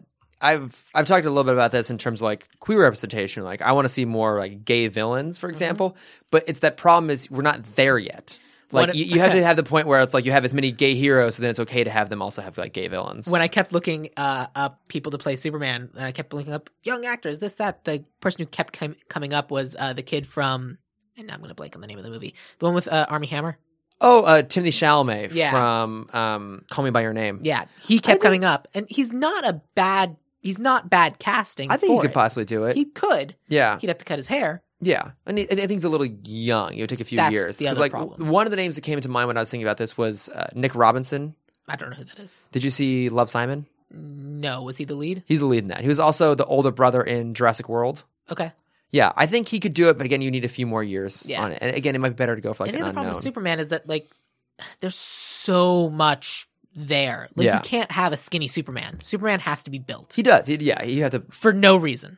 Superman doesn't need to have muscles. He has super strength. Right. But I think like I know. Yeah. It's like one of those characters like you do need to have he does enough lifting, your body just doing the motion and over again. You can still do like a lean cut version. Yeah. Like the Superman in Earth 1 is like younger, leaner. Isn't the New 52 leaner as well? I think so, yeah. He doesn't necessarily have to be big and broad. Yeah. And I think it was on your podcast where I said in any of the animated shows, however, like I can tell how good it's going to be depending on how jacked they made Superman. Right. Because a leaner Superman makes more sense. It kind of does, actually. Yeah. Like he should be like a peak of human fitness. And if you make your Superman look like He-Man, then you can tell that it's a bunch of macho alpha males who made the movie, and I'm not going to like it because it's going to be dumb. Yeah. He doesn't have to be like big and broad. For Lex, the person I had was Billy Zane. Okay. Yeah. Who's fine. But again, he would probably be great because he kind of can like go back and forth between kind of a little bit wacky and then all of a sudden serious. Yeah. I like your two more. And again, I love Mahershala Ali. What about Nikolai Coster-Waldau? Tell me who he is. Jaime Lannister. He would probably be great. He'd be kind of interesting, yeah. I don't necessarily see him as being a genius mastermind. That's the problem, though. I do see that Mahershala Ali being that way, though. Now, what if you went John Hamm? And pulled John Hamm in as Lex Luthor? I thought about that. I actually, when I originally pulled Clancy Brown, I originally made Clancy Brown Lex Luthor. Just go for it, right? And the reason why is because I thought it'd be interesting if Lex Luthor is established. He built himself up. He did all of this, and he spent his entire life working towards something. And then Superman shows up and is immediately that. And that immediately puts the bug in his brain or whatever. Because I think you still... Lex should still feel physically intimidating. Like, I agree. I think this is part of the problem with doing the Jesse Eisenberg, fucking Mark Zuckerberg version, is that you have to believe that Lex would get his hands dirty. And like that version of Lex seems like he would just hire someone to do it. They both need to represent power, yeah, but different kinds of power. Yeah. And unfortunately, you need to be a larger gentleman to represent that kind of power, especially if all of a sudden I'm okay with Lex Luthor starting skinnier, but if he's going to be competing with Superman, all of a sudden he sees that and he may not realize he's doing it. He's smart, I'm sure he is, but he's like, I want to look like that too. Yeah. Because that's what people, like, obviously people like look up to that. And if I'm bigger as well, it's like how Morpheus is skinnier in the first Matrix and bigger in the second Matrix. Yeah. Like Lex gets bigger over the course of the series as he and Mercy level up. Exactly. Yeah. He gets a little more toned, a little bit more physically intimidating. I like that idea actually of him getting like, so I'm trying to reach happy that ideal. Casting a at the moment skinnier actor, but if you're doing that, you need to be someone younger who can bulk up. Yeah. And I think Lex has to be a little bit on the older side. Yeah. I think John Hamm's a good idea. John Hamm could possibly work. Yeah. Okay. But if we're going to be doing John Hamm, like between John Hamm and Mahershala Ali, I'd probably go with Mahershala Ali. I would too. Yeah. I think John Hamm's been the business guy. We know what to expect. Yeah, he would just be Don Draper. I think you go Mahershala Ali, and like I agree with you. I think that there is, while like you are kind of deliberately you are casting blind, you're just going for the best possible actor regardless of race, which is what you should do. You do have that problem of just the like optics aren't great. The optics aren't great on it, and it's like it's a good intent, but like people will look at that the wrong way, or they will deliberately push it the wrong way because they can. Because people are monsters. They are. They suck, Sam.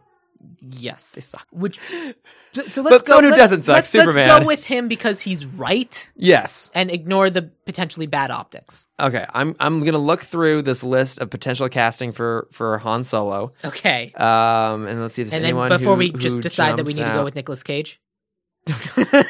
Hey, he's finally getting a chance to play Superman. Yeah, I know.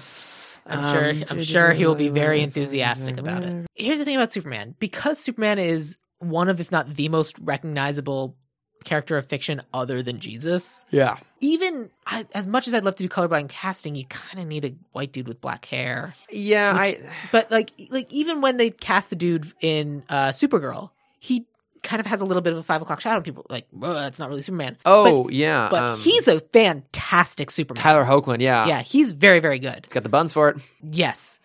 Most of what I care about. That's good. Then good. Then it's good that he has that. But he's also super earnest, and he's actually good at both. Like they managed to find a really, really good Superman. And so I don't know enough people, and I can't have people come in thousands of times to do this audition. But what they did for that, like, he doesn't get the look exactly perfect, but he's able to do Superman, and he's able to do Clark Kent. He embodies the spirit of it. Yeah. And I've heard that he's really good in that show. I thought that was a really great casting choice on their part. Yeah. The person that I came up with after like an hour searching, because I had no idea where to look, and I was like trying to do this, because I did come up with a white kid who like could be a little bit bulkier. He'd need to dye his hair, but he's got the blue eyes. It's this young actor named Joe Alwyn, and I have a picture of him on the piece of paper. Okay. And he's one of those actors who isn't really associated with anything, but he's on his way up. I could see that. What's he been in? I don't remember. Because he looks familiar. I feel like I've seen him on something before. Billy. Oh, he was the main guy in Billy. I was about to say Billy Lynn's Long Halftime Walk, which I never actually saw. But, yeah, I could see that look. He's also 6'1". That definitely helps. You got to have the height. You really do. Okay, I like that. Yeah, because I mean, my whole thinking is, I want to hear this list of people who were up for Solo. I'm not going to know any of their names, but if there's anyone on that list who stands out for you, great. Okay, let me go back to that list. Okay. So this is the list of people who are up for Solo. Dave Franco, Aaron Taylor Johnson, Miles Teller, Nick Robinson. Well, I'm going to immediately throw away Dave Franco and Miles Teller. Yeah.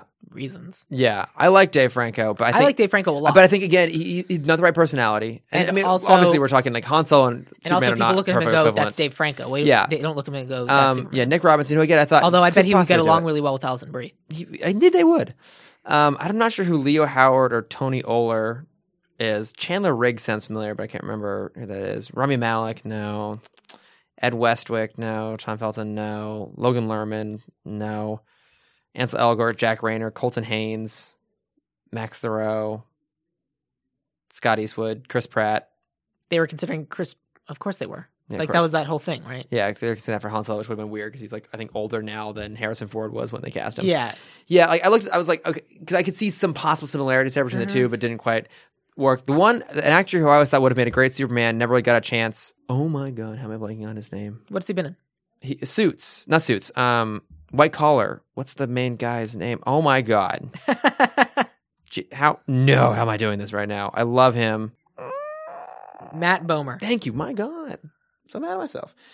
He has the look. He got to voice Superman in one of the movies, one of the not very good ones. He definitely has the look. He has the look. I think he would have had to been cast like a few years ago. Yeah, that's the thing. Yeah. He's a little bit too old at this point. But I mean, I think he definitely would have had the look. He's got that charm. 40 years old. Yeah. Which he looks, not that 40 is old, but mind you, if you look at him, you're like, that man cannot possibly be 40. By the time this episode comes out, I will be 30. I know. Well, there you go. I turn 30 next week. And my God. Well, happy birthday. Thank you. Are you excited about turning 30? No. See, now, admittedly, I'm 28, on my way towards 29, so I'm not quite there yet. But for me, every year I get older has been better than the one before it. That's true of me too, but 30 is a big number. I'm looking forward to being 30. I feel like I could be an adult finally.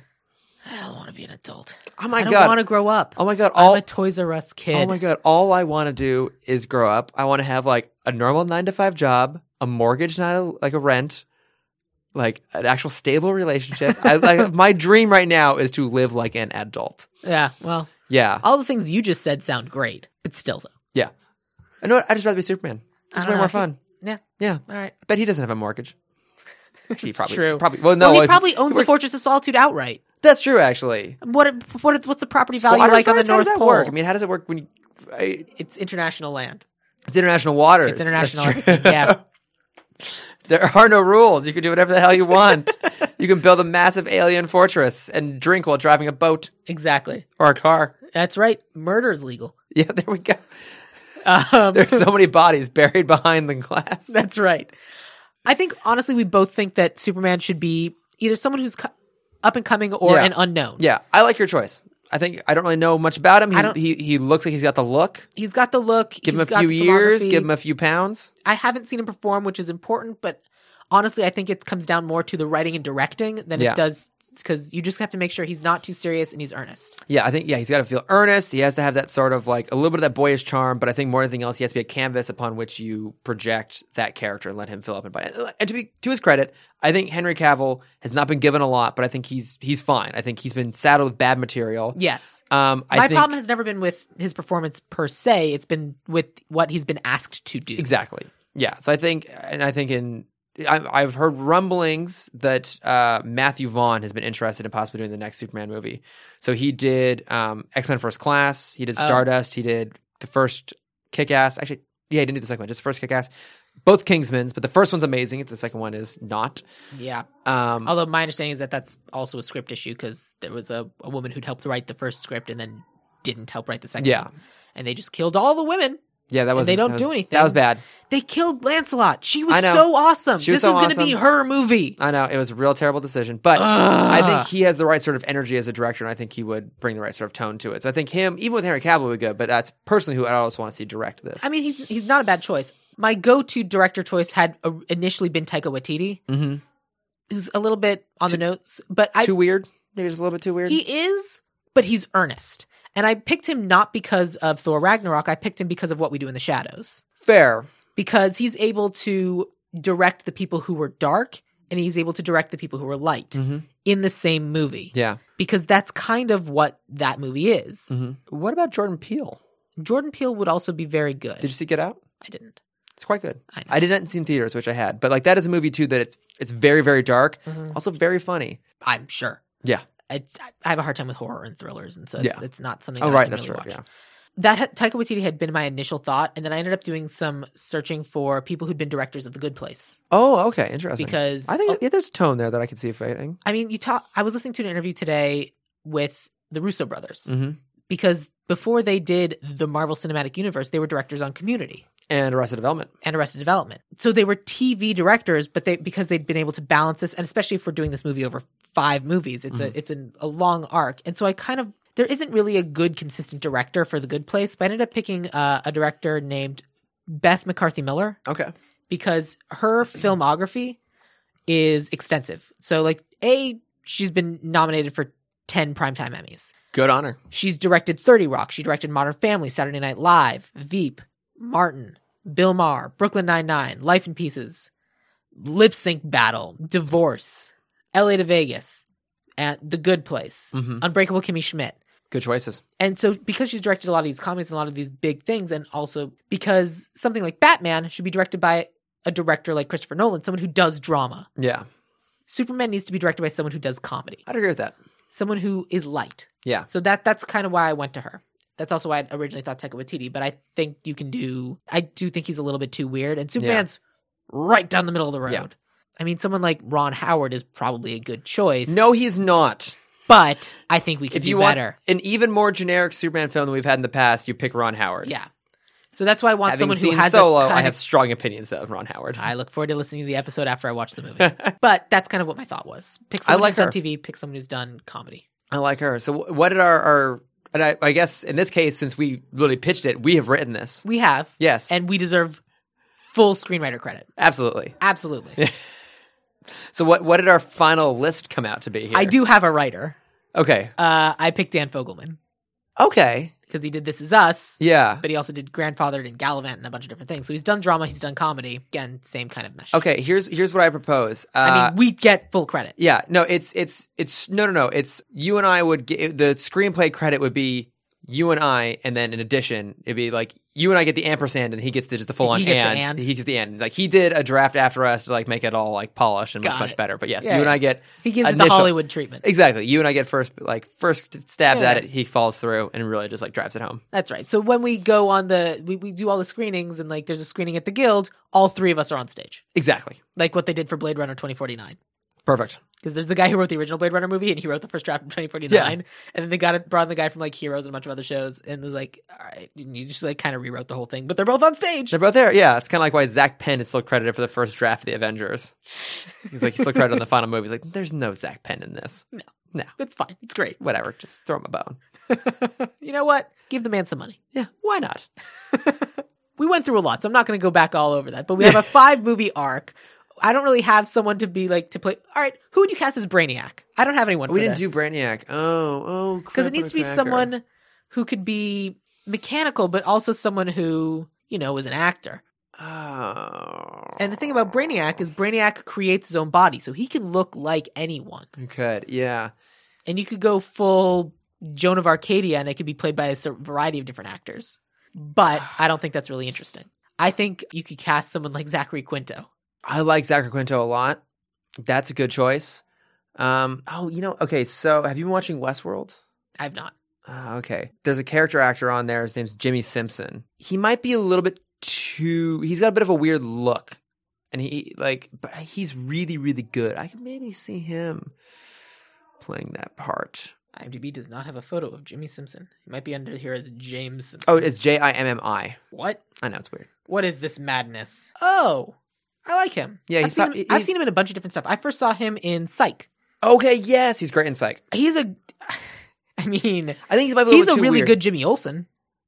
So the funny thing is, I think of him because of Westworld. Just the particular role he plays in Westworld is like, again, one of those guys, like, there's this weird balance to him being very dark, but also like you can tell there's a natural lightness to him as a person. Mm-hmm.